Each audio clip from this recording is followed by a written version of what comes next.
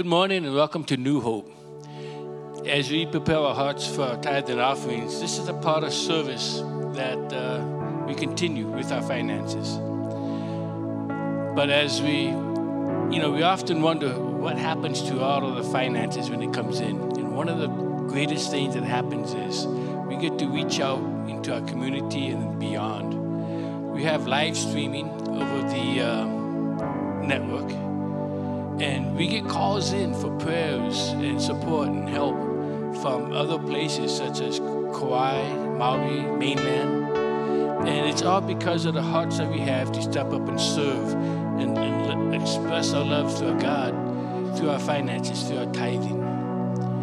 And I just thank you for calling New Hope your home church, and that you're willing to step up and serve Him in such a way. Now, if you're not part of this church and you're just visiting, then please take your tithes and offerings to your home church. Or if you're just visiting for the first time, please receive the service as a gift from us. Let's pray. Lord, I just thank you for this time, Lord. You are the most high God, and we just want to honor you with all our hearts and resources that you give us. I thank you for this opportunity and that you came and saved us one relationship at a time as we reach out to others to do the same. Lord, I love you. Amen. Go ahead, ushers. I am so thankful for all of you who serve with that kind of heart that wants to put Jesus first. And I'm so thankful that we have a church that we can gather together for the cause of Christ. Today we're going to be continuing in our series, What's So Important About Serving God? And I thought about that word serving because in the world, success means how many people serve you and how much you can gain.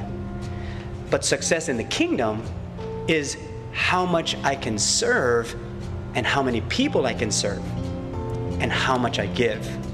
Today, Pastor Marcia is going to share with us just about that, a heart of a servant. Let's welcome up Pastor Marcia as she shares today. Well, good morning. Pastor Sheldon is right. We are talking about continuing to serve, and I have a confession. I don't serve my family well. I will throw people under the bus. So this weekend, my two younger granddaughters got to spend the night. And on Saturday, when it was time to leave, they didn't want to leave. And so the youngest one is walking out, "Oh, I don't want to go. I don't want my mommy. I want you." And I'm looking at her. My heart's just breaking. Grandparents, you get that, right? So my heart's breaking. I'm looking at her, and she's just crying. But baby, Grandma has to work. I have to do some things to get ready for tomorrow because I had to tighten up and finish this message. And she's just crying. And finally, I looked at her, and I said, "Baby, you know what you do? When you go to church next week and you see Pastor Sheldon, you tell him, because he wasn't here, Grandma had to work and you couldn't stay."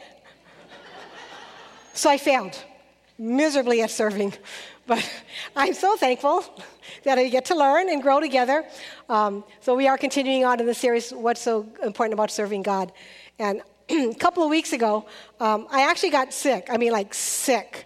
You know, the kind, don't get out of bed, leave me alone, just go away kind of sick.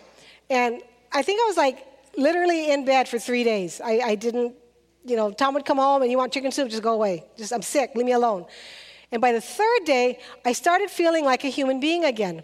So I thought, okay, I need to get up. I've been out for 3 days. I'm going to check and see if there's any emails or texts that I missed that maybe I need to get back to. And a friend of mine texted me, and we're actually trying to start something here at the church. And it's, we're going through meetings and all that to get it started. And so she texts and says, "Hey, we'd like to meet with you later on this week if it's possible." So I figured I need to answer her. So I texted, and I started off with, "I'm so sorry. I've been sick, and I'm just now getting back." And then she responded, "I know where I get killer pho." Now, do you guys know what pho is? It's this soup, and it's noodle. It's like Saimin, but it's better. And when I'm sick, I want pho. And so she says, "I know where to get some killer pho." And I said, "Really?" And then she texted back, "Chicken or beef?" And I said, "Chicken." Well, 10 minutes later, she's at my house with this pho. Now I have this dilemma because I'm looking at her and I'm sick and I don't want her to come in. But you have to be nice. So I said to her, "Thank you. Do you want to come in?" And she goes, "No." And I'm like, "Oh, okay." And instead I'm doing this little happy dance. And she left. Now, she drove all the way from Kaumana to the restaurant up to my house to drop off the pho because I was sick. You have no idea how blessed I was that she did that. And the thing about her is that wasn't unusual. That's exactly who she is. That's exactly what she does. You can expect that of her. And today, as we continue our series, What's So Important About Serving God, we're going to learn how we can have that kind of attitude, just like my friend, and we're going to develop the heart of a servant. So if you're on your apps, you can open it up there, or if you're using your Bibles, open up there. I'm actually going to read from John chapter 13, starting in verse 1. And what's happening is Jesus had walked with his disciples. He's mentored them. They've seen him do all kinds of things. They've experienced his power. They've experienced miracles. They've seen him love people. They've watched him forgive sins and all that. And it's the Last Supper he's actually going to have for them. And Jesus knows what's coming up next, and they don't. So starting in chapter 13 of John, verse 1, it says, "It was just before the Passover festival. Jesus knew that the hour had come for him to leave this world and go to the Father. Having loved his own who were in the world, he loved them to the end. The evening meal was in progress, and the devil had already prompted Judas, the son of Simon Iscariot, to betray Jesus. Jesus knew that the Father had put all things under his power, and that he had come from God and was returning to God. So he got up from the meal, took off his outer clothing, and wrapped a towel around his waist. After that, he poured water into a basin and began to wash his disciples' feet, drying them with the towel that was wrapped around him." So the evening's in progress. Things are on a roll, and Jesus knows where it's going. Now, on this side of the crucifixion and Jesus' resurrection, it's so easy to read right past this and keep going. And to be honest, a lot of times when we preach out of this scripture, we kind of get right to Jesus washing the disciples' feet. And that's important. We need to learn that kind of servanthood. But I want to pause and I want to hang out right here for a moment. And I want to try to capture what's really going on. Because when I was doing this as a devotion a couple weeks ago, this really spoke to me. So let's look at it. It's the Last Supper. Jesus knows this. We call it the Last Supper, but that's not what the disciples were calling it. And he knew that Judas was in the process of betraying him. He knew that everything was in his power and under his control. Jesus knew that he had come from God, and he knew he was going back to God. And in between, coming from God and going back to God, is the crucifixion. His crucifixion. Jesus knew exactly what lay ahead of him in the next few hours. Judas was going to betray him for 30 pieces of silver. He would experience a sham trial that would actually be part of fulfilling God's plan for you and for me in restoring our relationship with God. That the hours ahead would be excruciatingly torturous. Finally, Jesus would pay the penalty for our sins, and he would accomplish our redemption by being crucified on the cross. Now, I'm not going to go into detail about the horror and torture that Jesus went through, but I'm going to read this quote, and it's from Marcus Tullius Cicero. And he says this about crucifixion: "A most cruel and disgusting punishment." And then he went on to suggest, the very mention of the cross should be far removed, not only from a Roman citizen's body, but from his mind, his eyes, and his ears. See, crucifixion was so horrible that Rome's own citizens recognized the brutality of it. And this is what blows me away about the whole thing.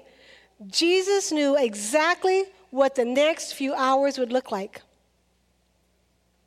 And he does this. He gets up from the meal, took off his outer clothing, wrapped a towel around his waist, and after that he poured water into a basin and began to wash his disciples' feet, drying them with the towel that was wrapped around him. See, knowing how horrible the next few hours are going to be, Jesus chose to serve his disciples, including Judas, by the way, by washing their feet. And just so we understand what that's like when Jesus walked on this earth, roads weren't like they are now. See, back in Jesus' day, everybody used the roads, people and animals alike. And while people understood that the roads are being shared, animals didn't. And animals did whatever animals needed to do where animals needed to do them.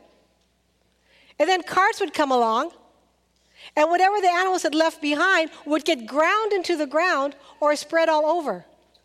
And then when you were walking, you would get whatever that was on your feet or your sandals. And then when you would go into people's houses, because your feet were so dirty from all that stuff, what you would normally do is wash your feet. And if you went to the house of someone who had some money or had servants, the lowliest servant, the one with no status, was the one who was tasked with washing feet. And washing feet was so important because when you ate your meals together, you didn't sit at the table like we do. They actually reclined. And so your neighbor's feet, with all that stuff, was in your face. And so what they would do is the lowliest servant would come and they would wash the feet of the guests. And Jesus, the Son of God, the one who is knowingly going on to an excruciatingly painful death on the cross for us, decides that he's going to serve his disciples in the humblest way possible. And Jesus washes their feet. And that amazes me. Because the truth is, that is not anything like me at all. And I'm pretty sure it's unlike you too. See, my response to that night would have went something like, okay, guys, the night ahead is going to be really hard.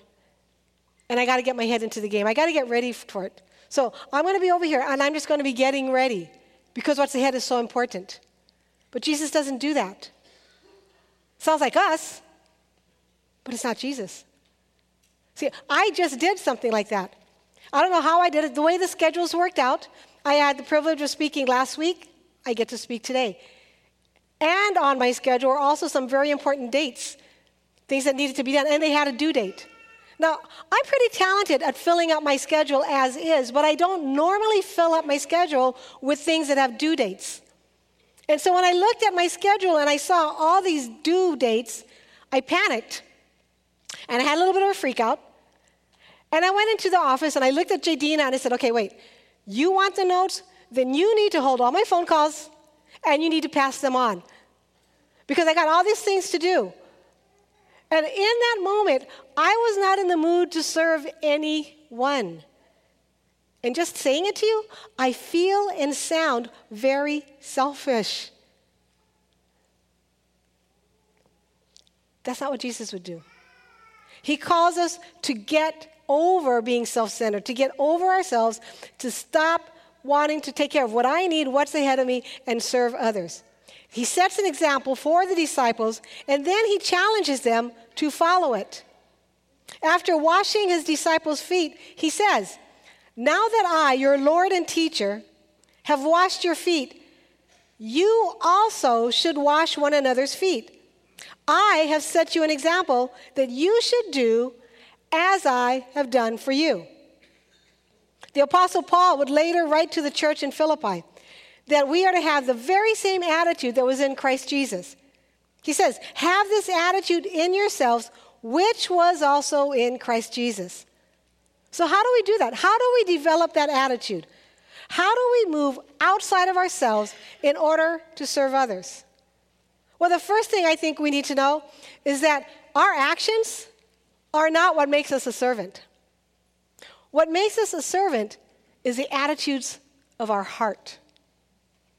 So if we address 3 areas, then each one of us will be able to develop the heart of a servant. So if you've got your notes, you can take them out. And the first area is we need to address our identity. Sometimes it's our identity. It's how we see ourselves or how we want others to see us that hinders us from developing the heart of a servant.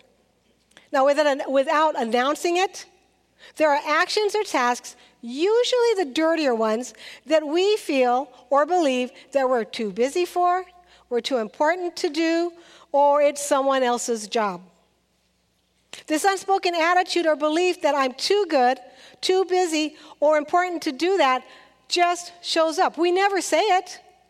We'll never say, I can't do that, I'm too busy, I'm too important. But we live it. For example, we're at the store and we're shopping. We're looking for a shirt on the rack. Somebody before us has dropped shirts and hangers on the ground, but we don't pick it up because it's the salesperson's job to do that. Or if I go to a fast food restaurant and I walk in and most of the tables have people at them, and this one table may have people's garbage left behind that they, for some reason, didn't take out because it's probably someone else's job.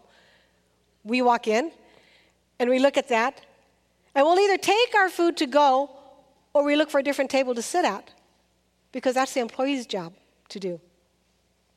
Or when we're walking into a store and we're passing through the parking lot and we see something on the ground, we keep going because the guy who picks up the carts will do that. See, I'll never say that I'm too busy. I'll never say I'm too important. I just don't do it. And I leave it for someone else whose job it is to take care of it. But Jesus did it differently. He didn't act as if he weren't too important, too busy, or too good. He was here on earth, fully God and fully man. He had created this world and everything in it, and then he came to live in the world that he created with the people that he created. The Apostle Paul says about Jesus, for in him, and he's talking about Jesus, all things were created, things in heaven and on earth, visible and invisible, whether thrones or powers or rulers or authorities. All things have been created through him and for him. Now imagine Jesus, King of all kings, our Creator, our Savior, kneeling at the feet of one of his disciples with a basin. And he's got his foot, and he's washing all that stuff off of his foot. And then he takes a towel, and he dries it. And then Jesus, the Son of God, moves on to the next disciple. The creator of our universe, the one who created you and I, taking on the role of the lowliest servant to wash his disciples' feet. And remember, Jesus knew all things. He knew who he is. He knew why he's here. He knows what he's accomplishing. He knew that what was going to happen in the next couple of hours was very crucial for all of mankind and for our relationship with God. Jesus knew how important his role was, and he knew the glory that belonged to him. That night, he would pray for the disciples, and in his prayer, he would say these words, "And now, Father, glorify me in your presence with the glory I had with you before the world began." See, knowing the importance of his role and the glory that was his did not keep Jesus from taking on the role of a servant. Now he knew. He knew that he was a rabbi or teacher to his disciples and to the many people that followed him. He also knew that he is the Son of God and that he is going to be our Savior. And yet he served. Washing the disciples' feet did not lessen or diminish the lordship of Jesus. He was just as holy after he washed their feet as he was before. And he was just as fully God as when he dried their feet as he was before. taking on the lowly servant's role, did not lessen who Jesus was or make him any less important, and so he served. But that's not how we do things. See, we hold on to our importance. We even fight for it. Did you know that during this dinner, that the disciples actually fought among themselves about who was the most important? Luke wrote this about the evening.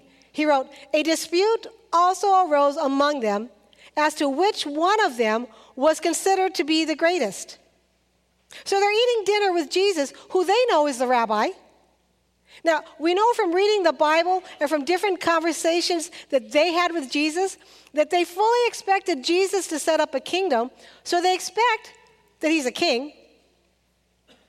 They've experienced his miracles. They've seen him raise people from the dead. They've watched him do things, so they know his power. And they get caught up in an argument about who's more important. And not just any argument about important, but their importance. And they were so caught up in that argument that they didn't even recognize the need to wash their feet. Their longing to be recognized as important by each other blinded them to the need right in front of them. And so they didn't serve. And if we're honest, if they had recognized it, they probably would not stoop low enough to wash the feet of someone who just thought they were more important than they were. Now, how many times have we found ourselves in that position?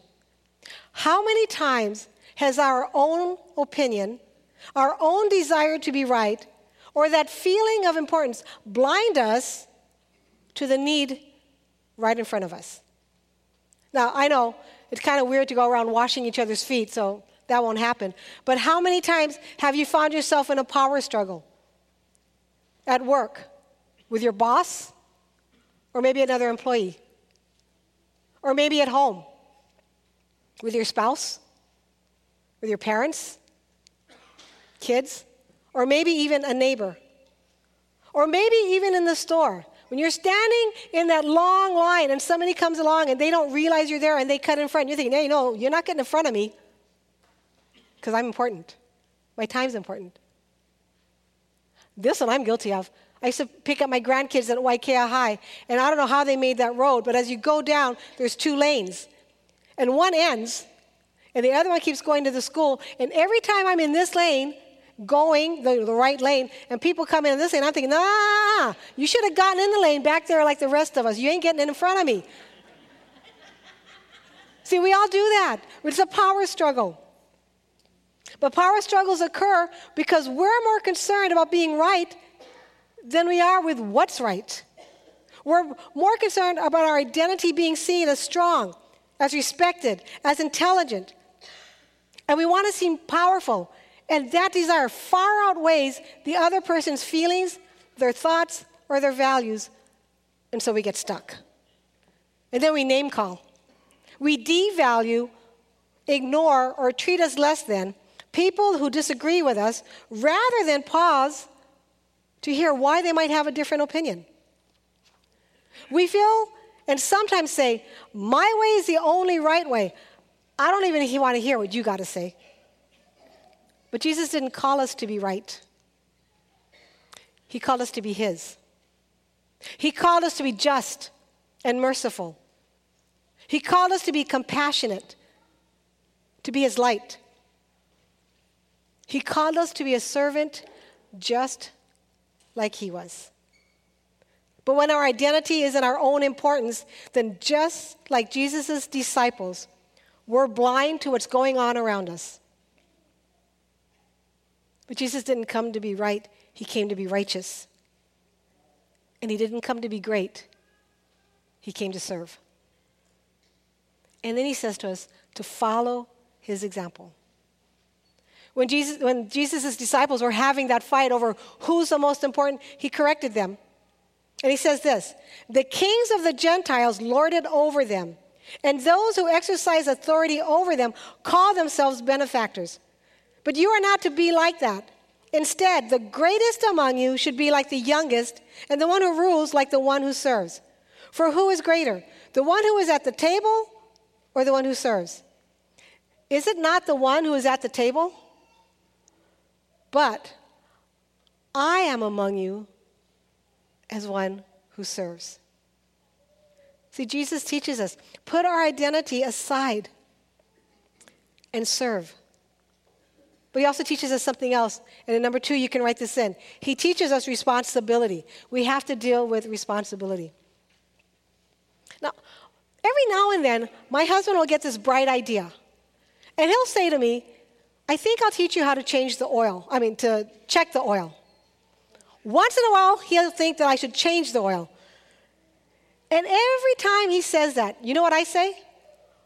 Why would I do that? That's what you're for. Now, I have this closed-mindedness to anything having to do with the oil in our car. I'll learn other things. I'll do other things. But when it comes to the oil in the car, it's like, no way, not happening. I refuse to take responsibility. And as a result, I can't change the oil in the car, nor can I check it. But I do something else. See, by refusing to know anything about the oil, I push the responsibility off onto Tom. I knowingly pass responsibility off to Tom when it comes to the oil in our car. But here's something. Every single day, every single one of us, whether it's on purpose or accidentally, push responsibilities off onto other people. Every day, each of us encounter things that we can respond to or we can just let pass right on by. We can fill a need or we can leave it for someone else. Now, to be honest, sometimes we don't see the need and we let it pass by because we're actually too busy, we're too tired, or we're too forward-focused that we don't even notice something needs to be done. We're just unaware. But when we're unaware, we miss the opportunity. There's a story told about Paul. It's in the book of Acts. Now, he's on a ship, and they're hitting a storm, and the ship's going to wreck. I mean, there's no doubt the ship's just going to wreck. And so, through some different things, because what they wanted was kill all the prisoners aboard, but the captain saves them. So they decide that everybody just needs to swim to shore. So when they get to the island, they're wet, they're cold, they're tired, probably frightened because they almost died. And they get to the shore, and the people on the island welcome them, and they build a fire for them. And then I noticed this. The fire's built. All the people who were on the ship, they're sitting around the fire. They've been through this most horrible experience, but Paul notices a need. And in the book of Acts, after the shipwreck, Paul goes out and gathers wood for the fire. Nobody else on the ship reacted like that. They didn't notice it. Now, we don't have to do big things to serve God or people. We simply need to be aware enough to recognize the need, take responsibility for it, no matter how small or inconsequential it may seem, and step out and do it. In a letter to the Galatians, Paul wrote, "Therefore, as we have opportunity, let us do good to all people, especially to those who belong to the family of believers." See, every single day, opportunities will present themselves. In fact, great opportunities often present themselves as very small, inconsequential ones. Now, I want to tell you, we have some awesome servants here at this church. We have servants that have been serving 20, 30 years in our children's ministry, ushers, they've been serving. Well, one day, this man's driving in, and he notices the parking lot lines need to be repainted because you can't really see when you're parking, where's the line? And he noticed that had gone on for a couple of weeks. But here's what he didn't do. He didn't call the church and say, hey, who's in charge of painting the lines? They need to be painted. He called the church, and he asked to speak who's in charge of the lines or the parking lot. And then he says, I notice your lines need painting. I want to come up and paint them. And so that's what he did. He came up, and he painted the lines. All the lines. And while he was up here, he kind of noticed some other things. He noticed that our curbs needed painting, so he says, I'm going to paint the curbs. So he painted that. And then because he was close to the curbs, he noticed some of the buildings and poles needed painting, so he painted that. And then when that was in, because, your garden needs help, and your parking lot needs to be cleaned, so he did that. And by the time he was done with all that, the lines needed repainting, so he did that. And he's always kept his eye on what needs to be done. And he didn't worry about role or title or importance. He just saw what needed to be done. And because his eyes were on that, he's been serving faithfully year after year. Now, not only is the church served by the faithfulness of this man and all our volunteers, but everyone who serves, no matter what it is that they're doing, has an opportunity to grow through their serving. Rick Warren says it this way: when God puts someone in need in front of you, he's giving you the opportunity to grow in servanthood. See, every need in front of us requires a response of some sort. We'll either ignore it or we'll respond. And when we respond, it's an opportunity for us to grow. And serving simply does not benefit just the person being served. It also benefits every one of us who serves. Paul reminded the church in Corinth, so my dear brothers and sisters, be strong and immovable. Always work enthusiastically for the Lord, for you know that nothing you do for the Lord is ever useless. Every time we accept responsibility for what we see around us, it will never go to waste. English theologian and evangelist John Wesley once said, do all the good you can, by all the means you can, in all the ways you can, in all the places you can, at all the times you can, to all the people you can, as long as you ever can. See, it's not our actions that define us as a servant. It's our heart. And as we develop the heart of a servant, there's one more important area that we need to grow in. And if you're taking notes, you can write this in. It's in our relationship with God. As we grow in our relationship with God, we'll develop the heart of a servant. About a week ago, I was helping someone with something. And I was watching her as she did these things that she needed to do. And as I watched her, I'm like, man, this is just like watching her mom. The way that she did things, the way that she planned them, the expectations that she had, the way that she responded to people, the care that she put into doing it, it was like watching her mom. And so she walked by me at one point, and I said, I'm watching you, and it's just like watching your mom in action. And she just smiled at me, and she goes, well, she's my best friend. See, there's something about the time that they spent together where the daughter just naturally picked up and took on the attitudes, the ways of saying things and doing things, the actions and the expectations of her mother. See, proximity breeds likeness. And that's what happened with this daughter. She was so close to her mom that watching her was like watching her mom. And whether we plan it or not, we will become like those we spend the most time with. Paul said to Timothy, and I know in our notes it says 4:19, someone corrected me, it's actually Philippians 4:9. Whatever you have learned or received or heard from me or seen in me. So whatever you've learned, received, heard from me, or seen in me, put it into practice, and the God of peace will be with you. Paul had spent so much time with Timothy that he was confidently able to say to Timothy, anything that you've seen me do, anything that you've heard me say, anything that you've experienced, put that into practice. He had spent so much time with Timothy that he was confident that Timothy would represent him well. And the same is true of us in our relationship with Jesus. We need to spend enough time with him that we're able to put into practice everything that we learn, that we hear, that we receive, and that we see. That's exactly why Jesus called 12 men to follow him. It was as they spent time with him, as they watched how he responded to people, how he valued them, how he treated them, that they would be equipped for the future. They would have spent so much time with Jesus that they would represent him well. And that's exactly what happened.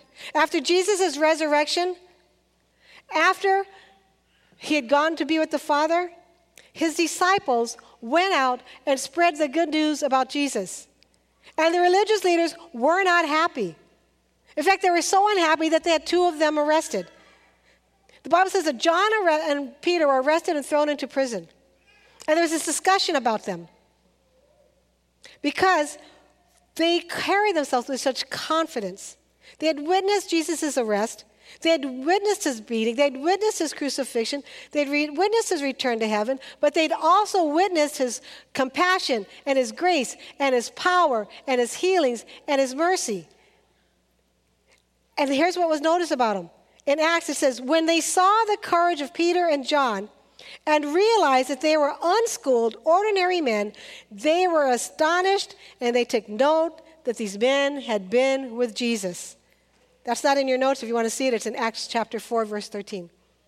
And that should be the same thing said about us. As we spend time with Jesus through attending services and rubbing shoulders with other believers, as we read and as we study the Bible, as we do our devotions, as we pray, we need to learn how to respond to others the way Jesus would. We need to learn to value them the same way that he does. We need to learn to treat others with the same love and respect that Jesus treats others. And when we do that, others will take a look at us and they'll go, there's something different about that person. And it's going to be because we're like Jesus. And in spending time in Bible reading and study, we're equipped for everything that comes our way. Paul told Timothy, all Scripture is God-breathed and is useful for teaching, rebuking, correcting, and training in righteousness, so that the servant of God may be thoroughly equipped for every good work. See, it's only as we spend time with Jesus, reading his word, studying it, that we will be able to catch his heart for people, the way he loves them and the way he values them. Peter exhorted the Christians that he wrote a letter to. He said, grow in the grace and knowledge of our Lord and Savior Jesus Christ. To him be glory both now and forevermore. Amen. And that's what I want to do today. As I'm standing up here, I want to exhort you. If you're not already reading your Bible and doing devotions, then start there. We have bookmarks on the way out. You can pick one up on the way out the door, at the information center, or at the resource center. Pick one up and start doing your devotions. And if you say, I don't know how to do devotions, find a pastor, find a staff member, find any volunteer, or find somebody who looks like they know what they're doing and say, hey, get me started. I don't know what to do. Get involved in the rooted and growing groups. Get involved in serving. Spend time in prayer, not just laying out to God what our needs are, but taking the time to listen to what he's saying and how he's directing us. And as we do those things, as we grow in our relationship with God, then we're going to develop the heart of a servant. And that's what I want for us, that we would all have a heart like Jesus's. You can close your notes, close your Bibles and put away your notes. I'm going to end with this story. David Platt, who's a pastor and an author, wrote a book. It's called Something Needs to Change. And in it, he's telling the story of a man named Aaron. Well, he had gone on a hike, and Aaron is a missionary in the Himalayas. And in the Himalayas, you can't actually bring the gospel in. They're not open to it. They're so entrenched in their culture and their beliefs that they believe if you bring in a new god, that their gods will get angry. So anytime someone becomes a Christian, they kick them out of the village. And if you come in as a Christian, they threaten you with your life. Well, a man named Aaron was hiking through there, and he was actually after college. They were hiking for fun, but he had an encounter, and it so changed his life that he told his friends, go on without me. And he has lived the rest of his life in that area, bringing the gospel. Well, in his travels, he met a little boy named Nabin. And Nabin had a difficult life. His mom died when he was very young. And because the mom had died and they lived in such a community that it was poor and there was no help and all that his father became a very angry man. And he didn't know how to parent Nabin. And eventually the father remarried. And Nabin's stepmother and her children hated Nabin. And because Nabin's father was already an angry man, he took to beating Nabin. And sometimes he would take a switch and put it in a fire and he would just beat him. And he still has the burn marks on his back. Well, it got to the point where Nabin says, I can't take this anymore, and he runs away. But the father went out and looked for him. And at this time, Nabin was 7 years old. And his father found him. But when he found him, he didn't welcome him back and hug him. He beat him. And then he brought him home. And because in this culture that they live in, something must be wrong with Nabin. There must be a demon or whatever that's affecting him. He was no longer allowed to live in his house. So they chained him outside in the barn. And they did that in the Himalayas. Anytime that a kid was born with a deformity or anything like that, they felt that there was an attack by a demon, and they didn't want to bring that bad luck into the house. So they would take these children, they'd chain them in the barn. And that's where Nabin lived.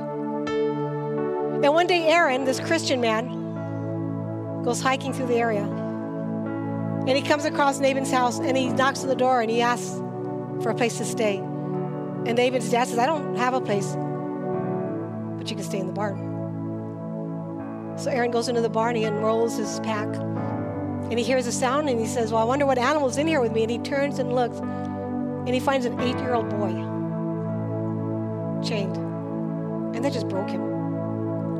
And so he goes to Nabin's father and stepmother, and he says, give me the boy. Let me have him. So he takes Nabin, and he brings him to his compound, and he gets Nabin put in with a family that will love him, that will allow him to go to school. And more than that, Nabin learned about Jesus. And he received Jesus as a Savior. And years later, he becomes part of Aaron's ministry. And so Nabin's now going into these villages, and he's trying to share the gospel of Jesus. Well, one day he's going up into a village, and coming down the narrow path is his father. And his father's carrying a child who's severely ill. And they have this conversation. And the father looks at Nabin, and he asks him to go hike into the village and help take care of his stepmother. The woman who stood by and with hate in her heart allowed him to be chained into a barn.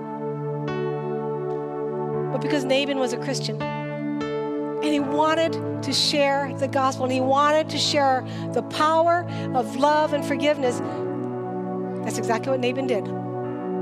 He went up and he took care of his stepmother, the same mother who hated him. And he did that because when you spend time with Jesus, you become just like him. And that's my prayer for all of us, that we spend time with Jesus and we become just like him. So that when people encounter us, whatever we're doing, wherever we are, they're touched by the grace, the power, and the love of Jesus. And that's only born if we have a servant's heart. Would you bow your heads? Let's pray. Jesus, I am so grateful. And I'm going to be honest, the first thing I'm grateful for is that I live a good life. And I'm comfortable. But in that gratefulness, Lord, and in that comfort, would you speak to all of us about how we can serve, how we can be a part of what you're doing, how we can just let you shift our hearts so that we are like you, so that whenever we go out into the community, wherever we go, whatever we do, people have an encounter with the living God. And so, Lord God, I pray that this message would be sealed to our hearts, but more than that, it becomes part of our hands and our feet, that we develop the heart of a servant and we become a people who is recognized as belonging to the King of Kings. We pray this all in the name of Jesus. Amen.